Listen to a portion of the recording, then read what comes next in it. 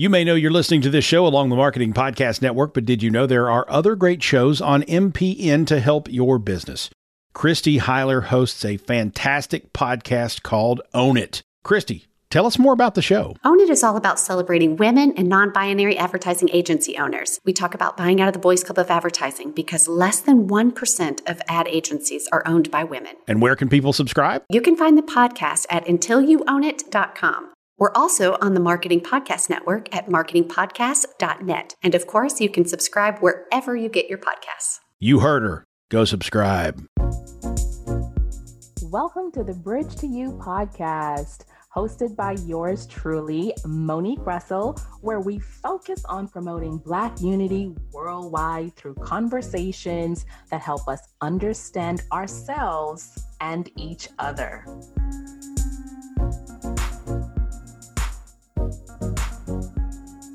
Hello, everyone, and welcome to the Bridge to You podcast. I am your host, Monique Russell. And today in my guest chair, I have the incredible Jennifer Tomlinson and the amazing Jessica Reed. Jessica is a writer, youth educator, and proud ice cream lover from Detroit, Michigan.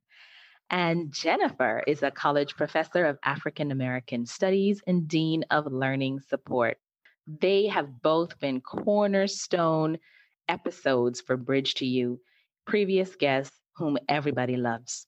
For those of you that have not listened to the shows, Jessica spoke to us about her travels to South Africa, how she was shocked to see the reception of African Americans. She spoke about her hometown of Detroit and how, though she held positive feelings about it, she was surprised when others were not having the same views.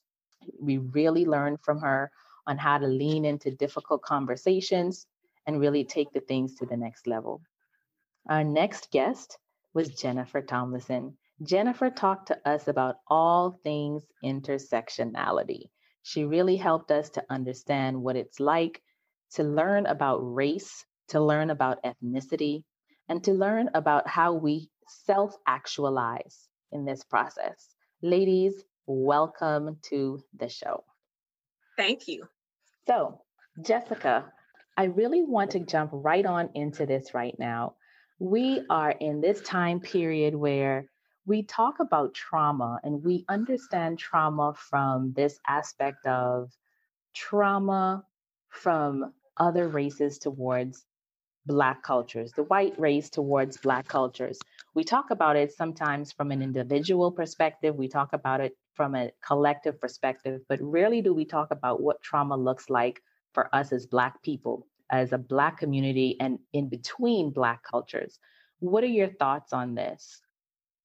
Well, I think the first thing that I think about is internalized mentalities of self-degradation, and just thinking back to the transatlantic slave trade and how millions upon millions of Black people were stolen from Africa and taken to the Caribbean, to South America, to the United States of America, and how in order to perpetuate the system of white people profiting off of Black bodies, a lot of like mind games and mind destruction was planted in terms of like how we see ourselves as Black people. So like within the United States of America, we have a lot of conversations about like colorism and light versus dark skin and dark versus light skin, et cetera. Or even today, there are stereotypes between Black cultures. And I think a lot of the work is just really figuring out like how to really first acknowledge that Blackness is not monolithic,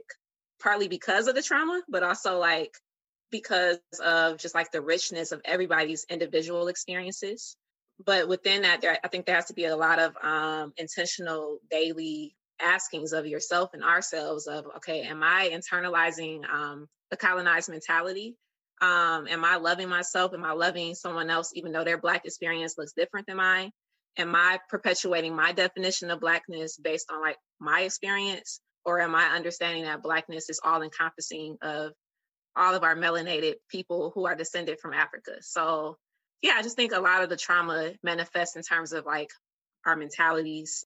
Of course, it manifests in other ways, but that sticks out to me a lot, is how does it affect me in terms of the way that I think about being Black and other people being Black? Hmm. I think that's real good. Jennifer, what do you think? Yeah, Jessica, I mean, she hitting everything already. The word that I love that Jessica used was that word internalized.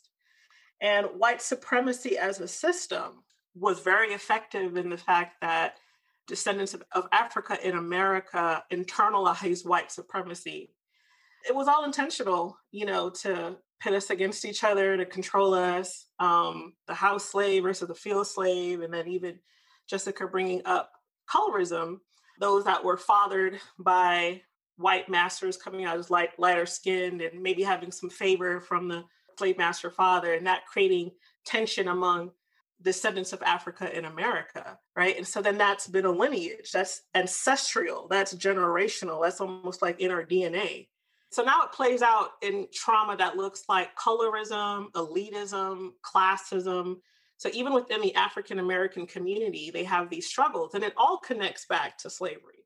So white supremacy and slavery as an institution was very effective in creating long-lasting trauma and allowing us honestly to be pitted against each other.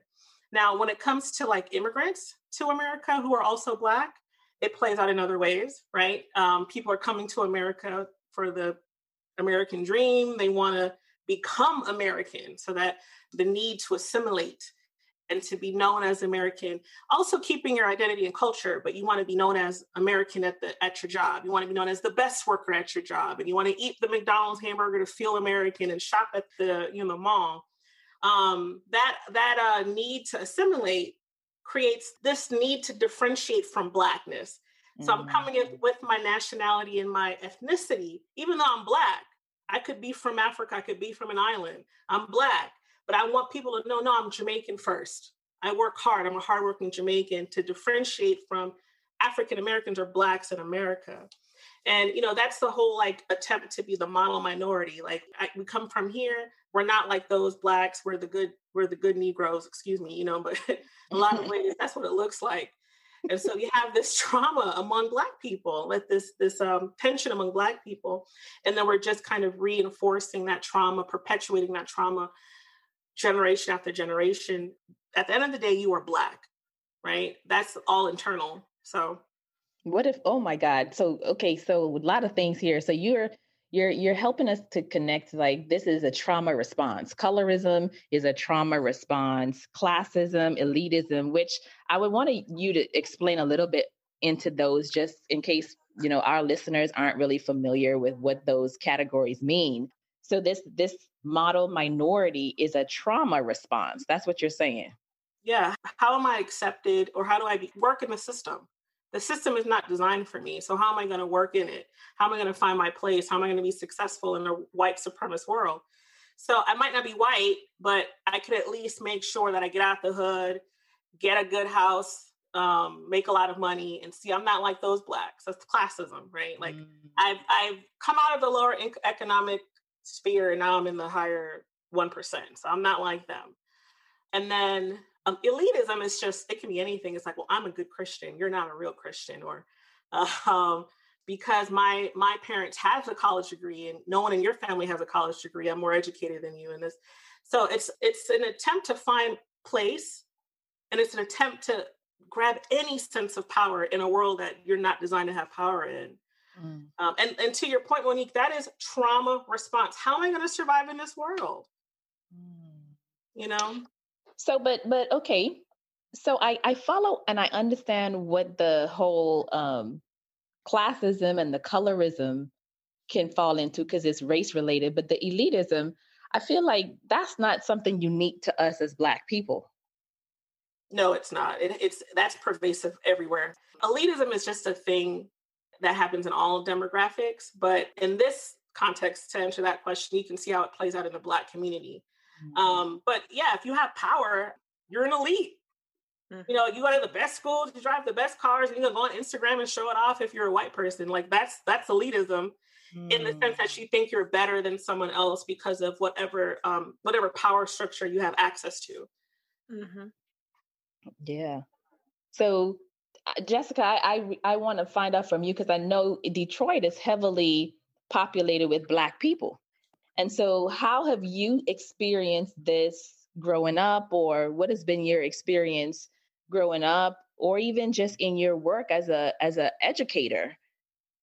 Well, something that fascinates me is like the history of like the Great Migration of Black people from the South to the North. So like there were two waves. I think the first one was around World War I, and the second one was around the Second World War, I want to say. But I remember learning about like the National Urban League and how like they came out with the pamphlet. And this like connects to what Jennifer was saying, although it's not speaking to like immigrants from out of the country, but immigrants from the South, if we can put it that way. And like the National Urban League came out with the pamphlet of like, how should Black people from the South carry themselves so that they're more respectable? So you should dress like this. You should have these hygiene practices, things like that. So one, I just think it's so interesting that like being born and raised in a city like Detroit or like Chicago, Harlem, or New York, excuse me, we have that unique history of having so many Black people coming from the South and kind of that spirit of elitism kind of permeating our story. And I think that for me, growing up in the city, I didn't really understand that like being Black could manifest in so many different ways. I didn't really meet a lot of Black people who were like from immigrant families. I didn't really meet a lot of Black people who were from Latin America, for instance. So I think that I didn't really get exposed to like the diversity of Blackness, but what I did get exposed to was like the pride of being Black. And I'm really grateful for that, because coming up in a city that was over 80% Black, I was raised around people who just like loved our skin tone, who loved just like the fact that we were Black. But I'm not going to deny that I definitely had experiences in school where like colorism manifested. The pretty girls were often the light-skinned girls, and the other way around too. And hair was a big thing, right? So like that's another way, like our perceptions of beauty is a trauma response when we think that there's only one way to be beautiful. And often that's like aligned with like this Eurocentric standard. So I definitely experienced a lot of hardship with that. But as far as like the adults that I was connected to, as far as like teachers and mentors and programs that I was a part of, there was a lot of pride. Like, you should be proud of yourself. Like, you are made of greatness, things like that. And I feel very grateful for that. But as far as like a peer-to-peer level, it wasn't that same. We weren't there yet as far as mentality. That is amazing, because so many times you feel like, or you hear the stories from a stance where it's like, okay, if you are a Black American, if you grew up in America and you are Black, your experiences have been colored about Blackness from a place of inferiority or a place of thinking that we're less than, but that's not been your experience. You had pride, and Black pride poured into you. And I feel like that is something really exceptional to call out, because it challenges the stereotypes. I know you talked about stereotypes and I want to just move right into that. Like, stereotypes and generalizations, like, are they the same thing? What is the difference? Can I say something real quick to that point too, before we get in, and I'll get to the stereotype thing too, because I think there is a unique experience. I don't know how old you are, Jessica. I think you look fabulous. So I'm not going to say we, but I'm an elder millennial. So right there at X and millennial, like that little chunk, that group, us, I'm saying us, I'm assuming, but us, we were very unique, where we had this great opportunity to leverage between Black pride, but also still dealing with racism, because we did come in that era where we just had great examples of flourishing Blacks in the media. And similar to your story, my dad didn't play no games. Like, we was going to learn about our people. My mother teaching me about Jamaican history, so I was very much filled with that pride as well, but had to navigate. I'm from the South, for those that are listening, still having to navigate racism in the South. I think the only thing I can think of that's similar to that experience are those children that were raised by parents in the 60s and the 70s. Because if you remember, at that point, there was also that resurgence of Black pride, Black power, afros, and dashikis. And that's where my dad is from. That's that unique grouping too, that had that interesting play between pride, but also, the conflict with dealing with racism and having to constantly fight that self-hatred that is so easy to manifest. Monique, to your other question, I'm sorry, I just had to say that because Jessica. No, you're good. That was dope. But the stereotype and generalization thing, I think, is such a good clarifying question for people to have. Because you'll see people who want to perpetuate white supremacy and not knowing that they're doing that say, well, why can't I just speak generally? I need to just talk. And it's pretty simple in my mind that a generalization is something that is general and that we're speaking and using terminology generally just to move conversation forward because there's a collective consciousness. There's things that we all know to be true with exceptions. So when you speak generally, you know you're speaking, but everyone in the space should know, yeah, there's a few exceptions, you know? Like so for example, we know that humans walk on their feet, right? Like we're what's the word, bipeds or whatever. Like we walk upright. And so we can generally say, yeah, humans walk on their feet. That's not a stereotype. People shouldn't get offended with that. And we know in our collective consciousness that there's some people that are wheelchair bound or paralyzed that don't walk. So we know that generally humans walk, but in the back of our minds, we know that there are exceptions. Stereotypes is when you have opinions about the exceptions. So I don't like when people come at me with this argument like, well, I don't have a case to be able just to talk. You can talk, but there's something happening with what you're saying. There you have a rationale about a particular type of people, which doesn't make sense. It's irrational. So if I generally say that most people walk on their feet, but some don't, and those that don't walk on their feet who are in wheelchair are lazy, that's a stereotype and it's irrational, right? So I think just to clarify, I think that's such an important thing for people that are entering social justice conversations or racial justice conversations to know the difference between what a stereotype and a generalization is. There's nothing wrong with generalizations. There is something innately wrong with stereotyping a group of people based on whatever bias that you have in your mind about them. That's good. That's good. Jessica, you want to add to that?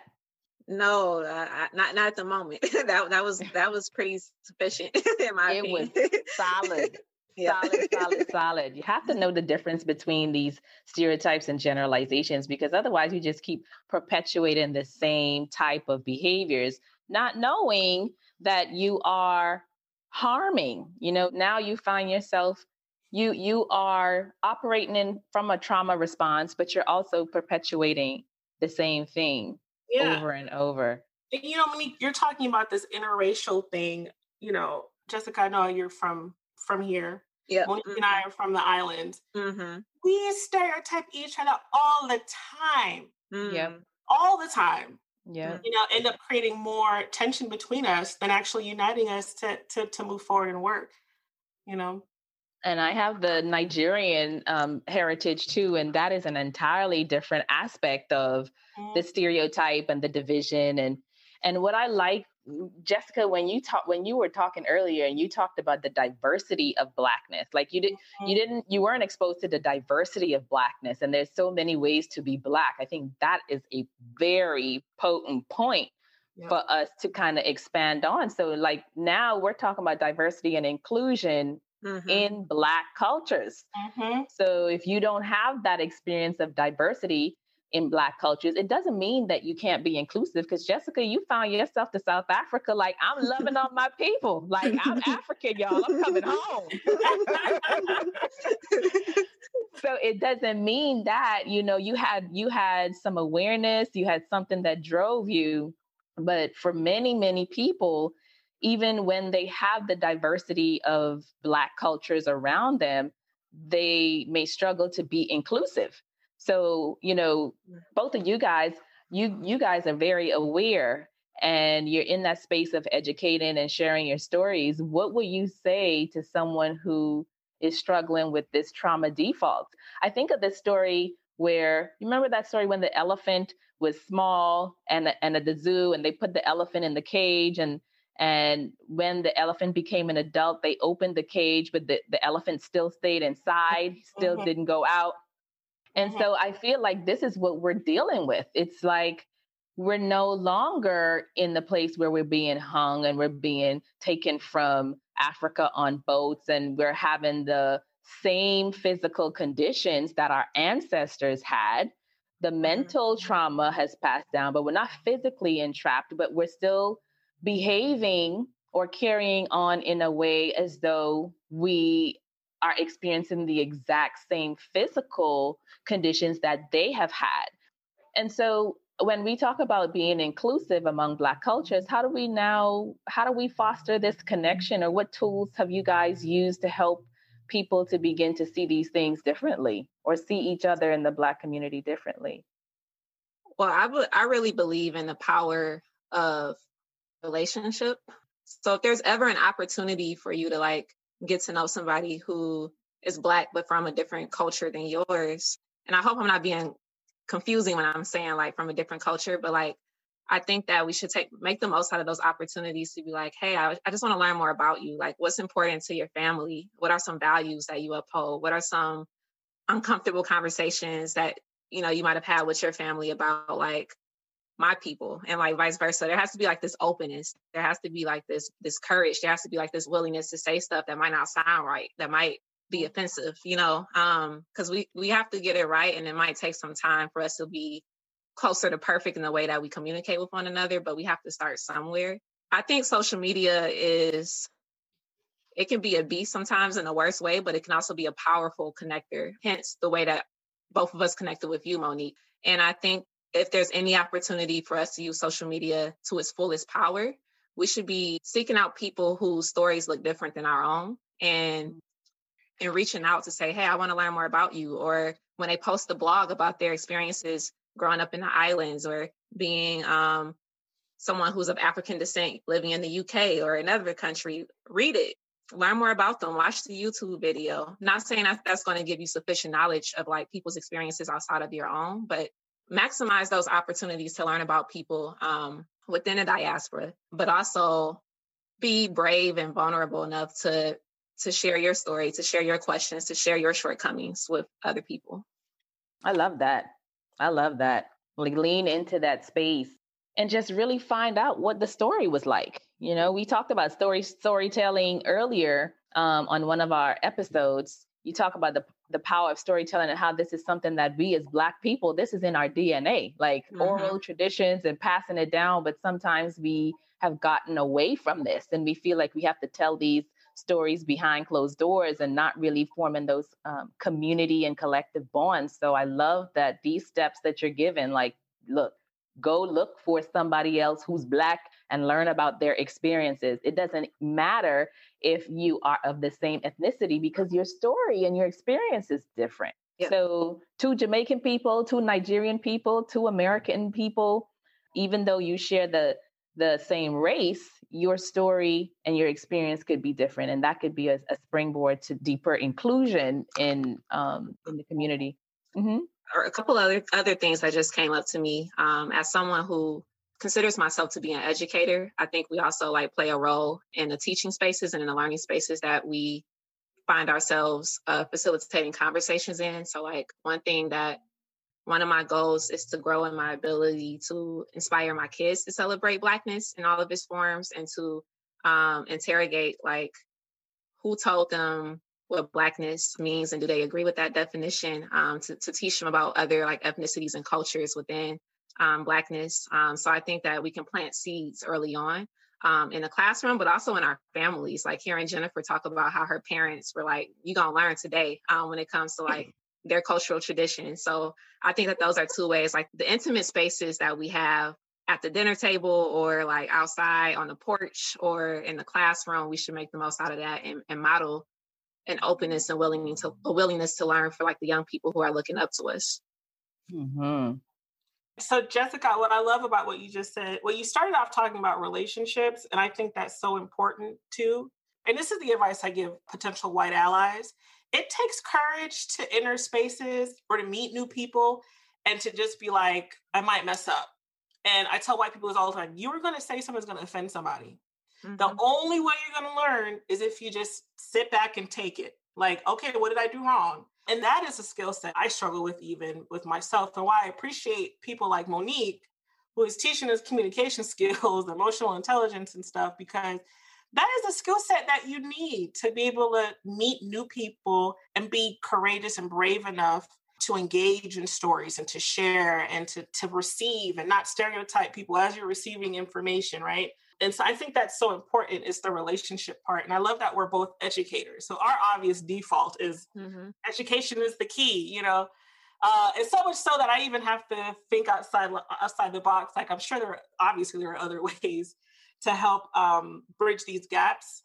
But, you know, being an educator, I feel like that's just such a foundational part, whether it's informally at home or in the media you consume, or formally through formal education. But we have to learn about the systems we exist in. We have to learn about our society. We have to learn about our institutions, and then be self-aware of our proximity to those institutions. We also have to learn our history. What has influenced you? What has created your biases and your framework? You have to learn that stuff to be able to break free from it. And so people like us, you know, we spend time educating who we can in the hope that it will, you know, spread around and each one will teach one. But education is such an important component in fixing this, right? Like, who are you? Where do you exist? How do you operate in the systems? And then unpack all that bad stuff, you know? I love that. And the thing about it is, it's like, so what you are saying is we need communication skills. We need interpersonal skills. We need emotional intelligence. We need resilience. We have to really dive into all aspects of communication in order to like really move forward as a people.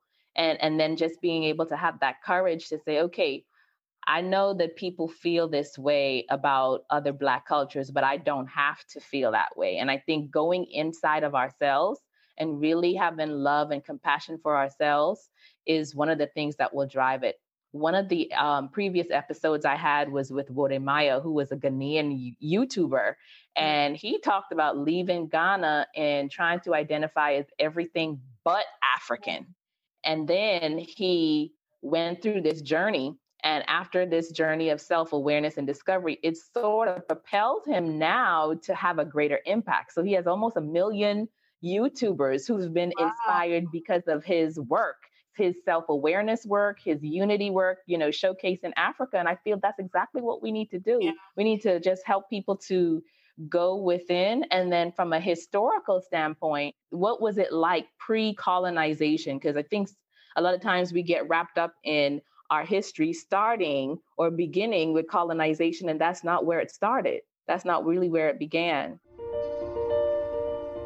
Imagine that you find yourself in a situation with someone who's on the constant receiving end of trauma between Black cultures, who have this mindset now that, you know what, I'm done with Black folks. Our folks are this, our folks are that. Like, you can't do this with Black people. You can't work with Black people. You have this really rigid mindset of trauma. How would you advise this person, or how would you work with this person who has so much trauma embedded within them towards other Black cultures? I don't want to dismiss the trauma that they've experienced, the lack of acceptance, the complexities that they faced. But I think it's important to realize that, like, this story is like bigger than any one person. So how can we live a love letter to like the generations that come after me? This is hypothetically speaking. If I encountered a lot of Black people who were just like not giving me the acceptance, the belonging, the closure that I feel that I need to like embrace who I am, to understand who I am better, what can I do as one person to like help change that narrative so that when my kids are born, that they can love who they are, so that they can celebrate Blackness, while also understanding that we're going to have a lot of question marks. That's the wound of trauma, is that like some of us may never get the answers that we're looking for specifically, but we can help to continue the narrative of our community by trying to love on each other, trying to start the change within ourselves. So I think that would be the encouragement that I would give that person. And also a big word for me is just grace, like understanding that everybody is on their own journey. Even those that we love the most, they might say some things that are really hurtful. But just know that in the same way that they might be struggling in that area of identity, we're struggling in another area ourselves. And grace can be such a helpful gift to give to them, just as we should give it to ourselves, so that we can have those tough conversations and hopefully see changes on a community level in terms of the confidence and the pride that we have in being Black. So I think that would be kind of my approach to it. My God, I think I need to pass the offering plate, Jessica, because that was so powerful. I absolutely, oh my God, you want to pass the offering plate too, Jennifer? Because listen, it's, you know, it was like when you said, okay, all these things happened to me.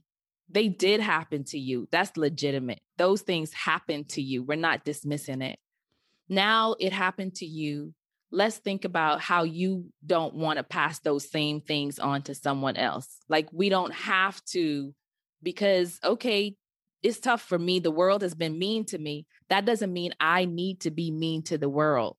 Let's work on healing ourselves and then really being intentional about how we now choose to create positive experience for others, especially for our children and for the next generation, because then it just opens us up to so much more. And we don't have to take it on as though it's some big project. It's just one person you can start with that can really shift somebody's perspective. One person. I remember even before going to Nigeria, even it's in my own heritage. I had my own negative stereotypes.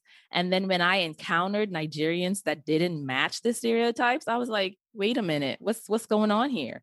So one person who can have a positive encounter with someone who they may hold a negative view of can totally shift somebody's experience.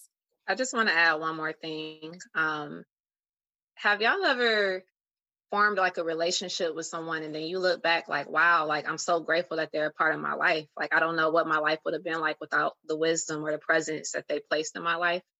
I think if we're not open to connecting with people who look different than us, we might diminish the richness of our life. We might miss out on some opportunities and some stories that can really help us to grow, help us to like love more fully, help us to see a little bit more clearly. So I think we should look at it from an angle of like self-love as well. Like, how can I love myself better by like trying to put myself out there, even though it's scary, to like forge connections with people that are authentic and that are vulnerable and that are fruitful in some way. See, another mic drop. Connection with other Black cultures is a form of self-love. That's the activism challenge right there, right? I'm having a bit of a therapy moment with you all. And it honestly started, I went to Jamaica for my birthday last week. I've never gone to Jamaica like as a vacation. I didn't even tell nobody. So if they listen to the podcast, my family's gonna be mad. I didn't tell nobody. Me and my best friend went. She wanted to go, really. We got the all-inclusive thing, did the tourist thing. That's the first time I've ever gone back and like had fun. And I'm sitting there like, why have I not wanted to come back here? And I had built up a framework that just was frustrated with my people, specifically the men, but that's a whole nother podcast, a whole nother story, a whole nother therapy session.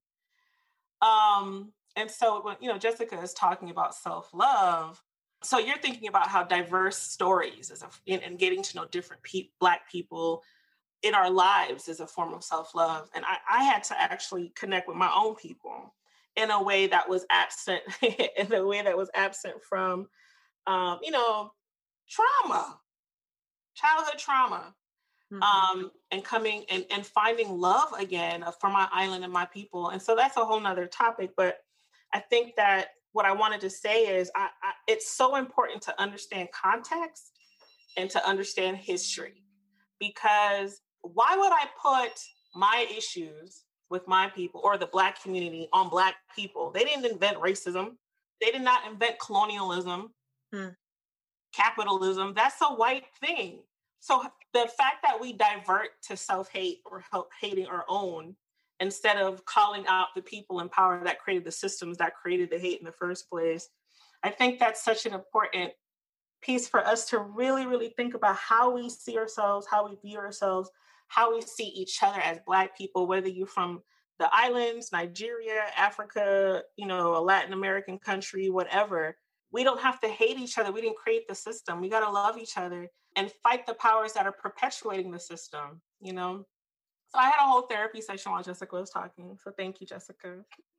Incredible. And listen, everybody that's listening, they're going to be going to therapy when they listen to this podcast too. So I hope you guys are taking notes, because Jennifer, when you said, look, you had to find a way to connect with your people outside of trauma, that is potent. So if there is ever an action that anybody that is listening to this show can take, it's like, okay, you don't like your people, go on vacation in your hometown.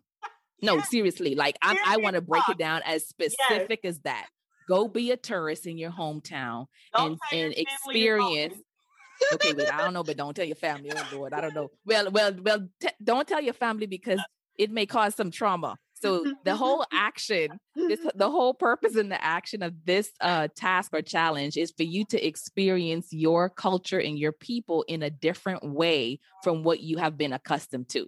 Yep. So go and experience them. If you go on vacation, the all-inclusive, they have to have nice customer service and all of that stuff. So go on there and experience what it is like to be pampered, supported, treated, loved, connected with your people. And I know this is something that is so real, because a lot of my friends who are from different African countries and Caribbean countries, it's like, until you embrace all aspects of yourself, good parts, bad parts, whatever, until you embrace all aspects of yourself, which includes your country, your place of origin, until you do that, you are in that space of self-hate.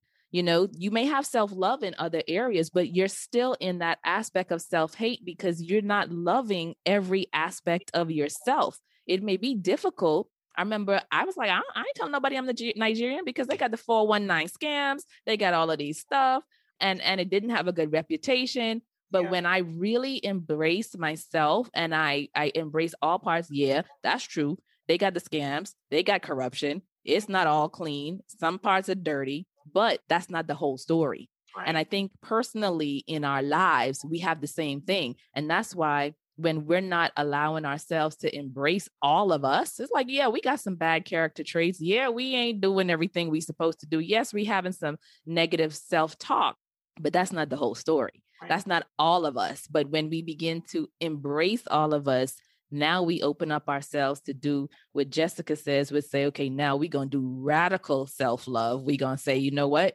Meeting other Black people, other Black cultures, leaning into their stories, that's an act of self-love. And don't you love yourself enough to have more rich and diverse experiences? I don't mean to keep this going longer, but I think something that I struggle with is like people who deny their Blackness. So like I've learned a lot about like how there's been like a movement for like people who are like Afro Latinx to like reclaim that pride of being Black and to learn more about that history. But like I get really, really upset when people are like, I'm not Black. And I'm like, what? You Black. So yeah. So like when I was talking about grace, I was talking to myself as well. And I do hope that there's like more of an acceptance and a celebration, not just an acceptance or a resignation, but like a celebration, ownership of being Black across the board. And one more thing, we're going to wrap up. I got one more tip too. Absolutely hold people accountable. If somebody is Black, white, or whatever did you wrong, hold that person accountable.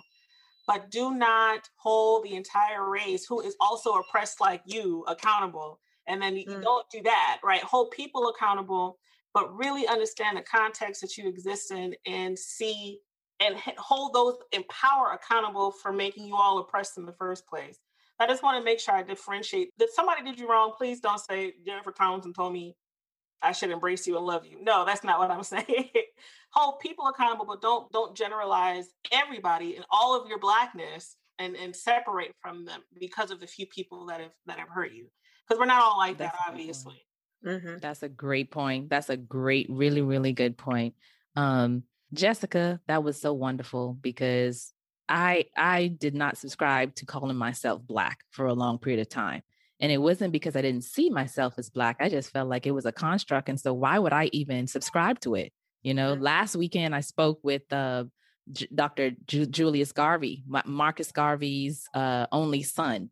And he said, I don't use the word Black. I don't identify myself as Black. And I thought that, that's a very interesting stance to take. But when most of the people that you're trying to reach identify as Black, you have to start where they are. Like, that's exactly what it is. We know it's a construct, but that's the language that's used. So I do appreciate you for bringing that up, because that's a real thing. Yeah. Well, ladies, this has been incredible. I already know that we could go on forever. And I just want to thank you. And I hope that our listeners have really learned from, understanding the difference between stereotypes and generalizations, really understanding where the self-hate comes from and where to start, what to do if you find yourself on the receiving end of someone who's like, you not pure African, you not pure Jamaican, you not pure African American, you from someplace else. You start with self-love. You lean into those difficult conversations, learn more about your stories, because it is an act of self-love. And when Jennifer talked about really experiencing her people, experiencing her culture outside of trauma connections or trauma responses, I think that was an incredible action we can leave our listeners with. Make sure that you rate the show. Let Jennifer and Jessica know how grateful you are for their words of wisdom and empowerment. And as always, until next time, take care and be well. Thanks for listening to the Bridge to You podcast. Visit ClearCommunicationsSolutions.com or connect with me on LinkedIn, Monique Russell, or Instagram @Clear Communication Coach. This podcast is heard along the Marketing Podcast Network. For more great marketing podcasts, visit marketingpodcasts.net.